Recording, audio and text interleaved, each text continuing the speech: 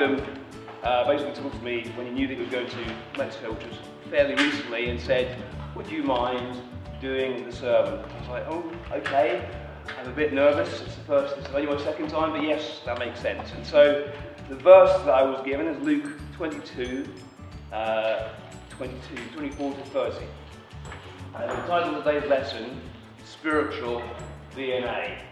And all will become clear as we go forward through it. So let's open up, let's have a look at the verse itself. That's Luke 22, 24 to 30. And there we are. Okay, let's read through it. A dispute also arose among them as to which of them was considered to be the greatest. Jesus said to them, "The kings of the Gentiles lord it over them, and those who exercise authority over them call themselves benefactors. But you are not like that. Instead, the greatest among you should be like the youngest, and the one who rules like the one who serves. For who is greater, the one who is at the table or the one who serves? Is it not the one who is at the table? But I am among you as one who serves. You are those who have stood with me in my trials, and I confer on you a kingdom, just as my Father conferred one on me, so that you may eat and drink at my table in my kingdom and sit on thrones, judging the 12 tribes of Israel." So, the first question, who's the greatest? I think whenever I hear that, I always think of Muhammad Ali. Yeah. I am the greatest. Yeah. And there was a man full of bombast, and we admire that. We like that kind of a confidence. And we could turn to the verse and pick out what we got in this verse and say, "Oh, Jesus talks. Who's the greatest? It is like the youngest." And we have the youngest man in our congregation right in front of me, Ollie. So there we are. That's the end of the sermon, which will all be like this. Case closed, let's go home. No, so obviously there's a bit more to this lesson than that. Though of course Ollie is, we like him. He's a good lad, but we need to get perhaps a bit more out of this scripture. When I first got this scripture, I thought, you know what, this is quite a straightforward verse. It wasn't massively complicated. I thought, okay, this should be quite a straightforward verse to go through. It's about ambition and doing the right thing and being humble. All things that we're quite familiar with as Christians. I thought, okay, we can get some good meat out of here, but actually the message should be quite straightforward. And then, as I was looking for it a bit further, these other verses, kept skipping back to me, and kind of, it was like a flood of different verses came to me. So we'll leave who's the greatest at the moment. We'll come back to that.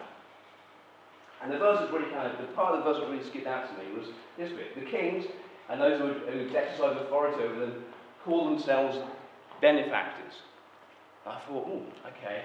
And it was basically about people who are in authority wanting to be seen to be good, doing things for the appearance of it. And that cascaded to me this idea of toxic charity, this idea of doing things not necessarily for the good of the people you're doing them for, but for what you look like. And I think this is where it kind of started to get a bit personal for me. I started to feel uncomfortable, and these verses popped into my head straight away. And let's turn through. Let's go to Matthew 6, verses 1 to 5. It's about giving to the needy. "Be careful not to do your acts of righteousness before men, to be seen by them. If you do, you will have no reward from your Father in heaven. So when you give to the needy, do not announce it with trumpets, as the hypocrites do, in the synagogues and on the streets, to be honoured by men. I tell you the truth, they have received their reward in full. But when you give to the needy, do not let your left hand know what your right hand is doing, so that your giving may be done in secret. Then your Father, who sees what is done in secret, will reward you." That was the first one that jumped out at me, from my own conscience, my own memory. The second one that jumped out to me was Philippians 2, 3 to 4, which talks about ambition.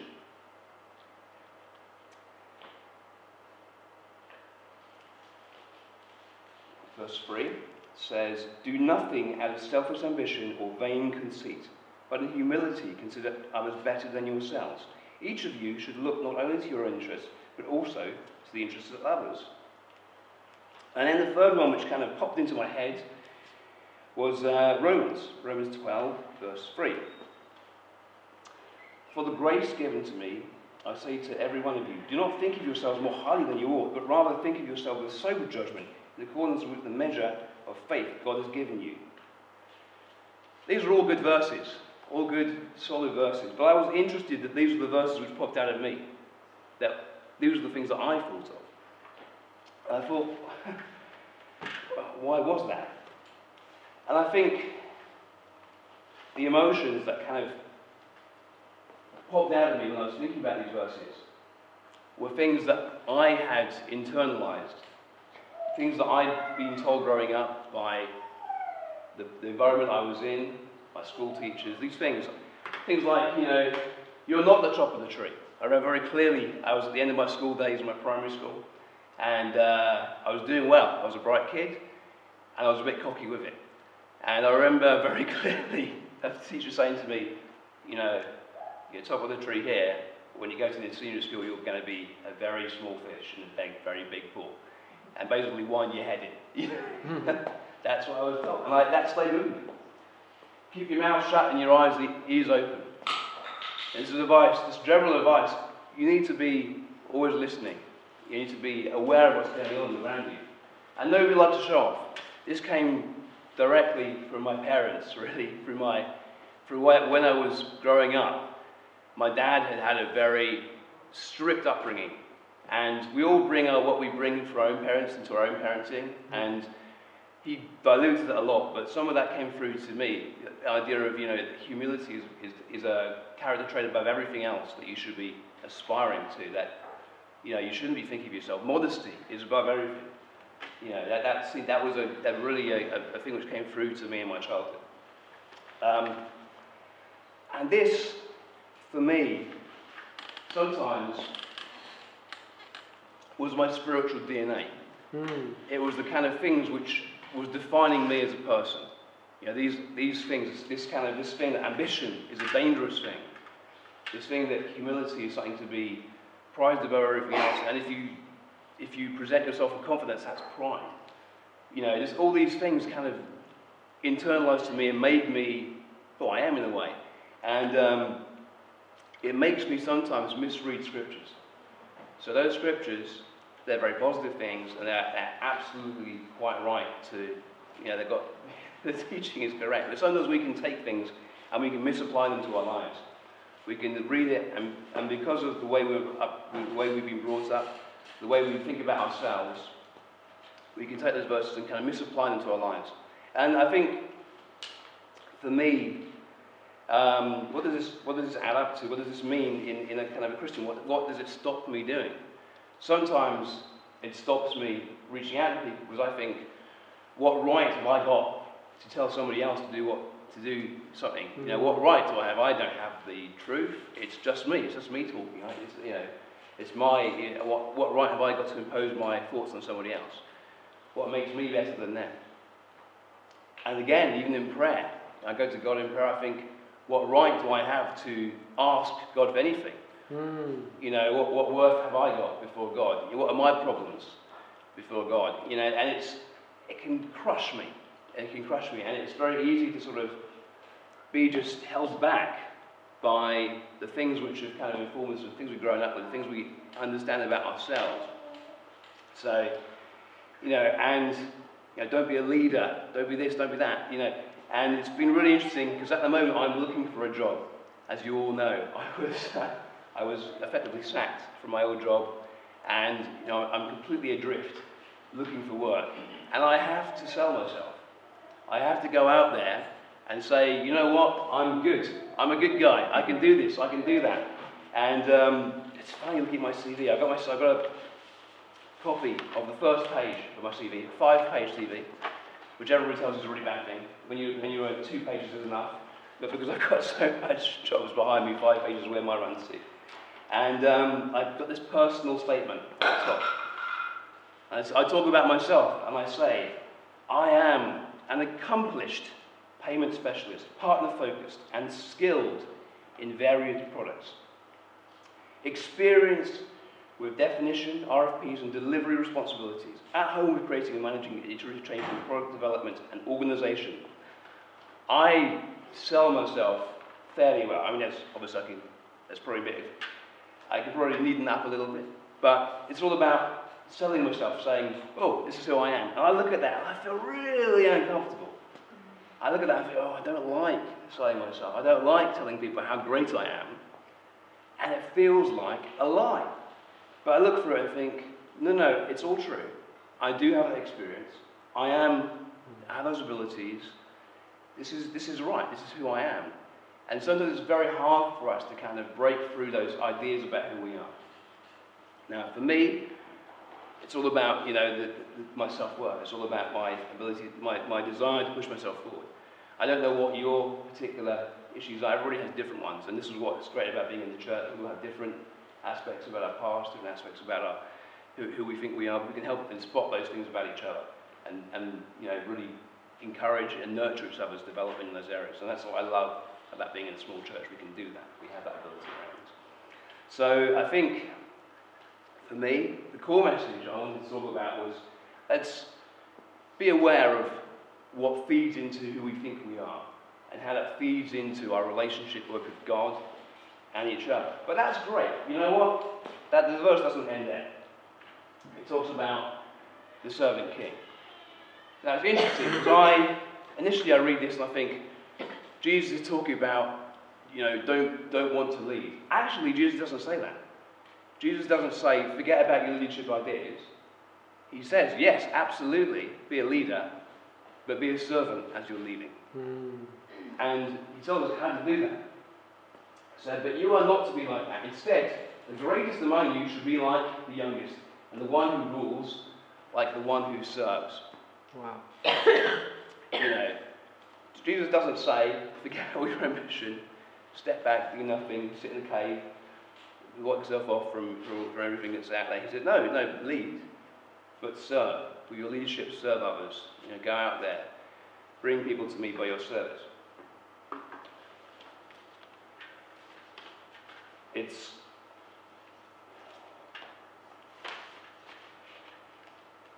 And Jesus wasn't afraid to call people to his example. He says clearly, but I am among you as one who serves. He calls and says, look, I will serve. And we know how Jesus served. I think it's where I'm going to ask for a little bit of audience participation here. So what are the different ways in which Jesus served both his ministry and us? A few ideas. His disciples, if it would. He healed people. Healed people, yeah, absolutely. Fed people. Fed, yeah. He listened to people's concerns and troubles and heartaches. Yeah. I think he showed his heart in the kind of people he hung out with. Yeah. Like the adulterous woman at the well. Yeah. Tax collectors.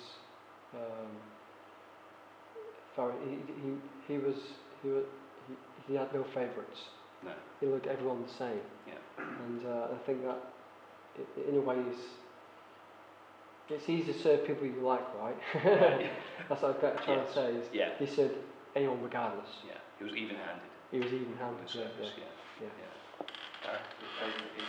He prayed for people. Yeah. Yeah. These are great. These are very close to what I'd written down myself. And there's extra ones here. I put down teaching, which talked about providing, feeding, providing for those people, stilling the storm when they're on the boat, healing. We talked about that. Loving. Compassion, he showed his empathy, those things we talked about, and sacrificing, obviously, himself on the cross, as we'll talk about in a second.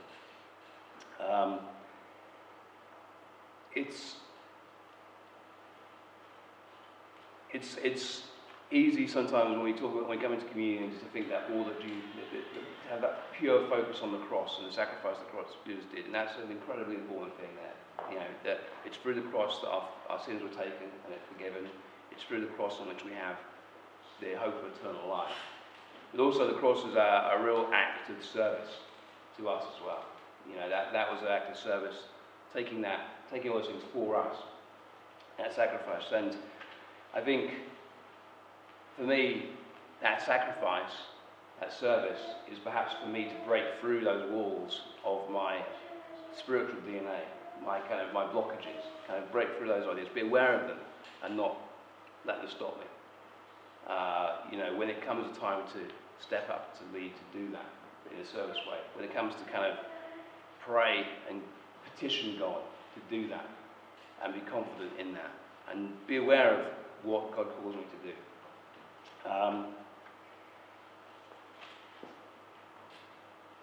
And Jesus says, it's a beautiful verse, because it starts off and it feels like it's a rebuke.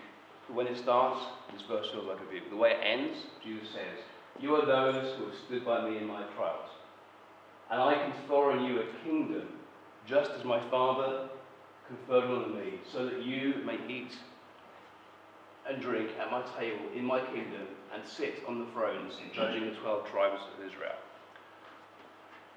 It would be easy for Jesus to say, don't have this selfish ambition. Stop your arguments. Don't be stupid. What on earth are you having this petty discussion about? Who's the greatest? It's really easy. If I've been in a situation, I'd be very much something like that. I know with my kids, when they're arguing, my reaction is just shut up and do something else. Do something more constructive. But Jesus says, you know what? You will be ruling with me. You are there. I trust you. I want you. We are to rule together, which is an incredible way to finish this section. He wants to include us. It's not like, come on guys, sort yourself out. It's, come on guys, sort yourself out. But you know what? There's this bigger picture here that you're included in as well. And Jesus does want us, he wants to include us in that kingdom, wants to include us in that bigger picture. There's a promise for us, there's a future for us. And sometimes it's easy to forget that, with all the things we feel we need to do, things we need to change, things we need to, grow in, which we do. But at the end, we have that hope. We have that hope of eternal life. We have that forgiveness through the cross. And so I want to take us in prayer as we take up the communion to share in that sacrifice. Okay, let's bow our heads. Dear Father God, thank you for everything you gave us, Father God. Thank you for your Son's sacrifice on the cross. Thank you that we have such an amazing example in Jesus, Father God. Somebody who didn't just, say it as it needed to be said, Father God, but gave his disciples hope and nurtured them, Father God, and brought them into your kingdom, Father God. Thank you that we brought as well into that kingdom. We are Jesus' brothers and sisters. We are the disciples, of the time now, Father God. And you hold out that promise to us now as well, Father God. I pray that we would just be clear in our conscience as we come before you, Father God. We would bring ourselves towards you. We would confess our sins and pray for your forgiveness, Father God, as we remember how Jesus forgave our sins on the cross as we take the bread and the wine now. Lord, thank you for this time before you. Pray all this in Jesus' holy name. Amen.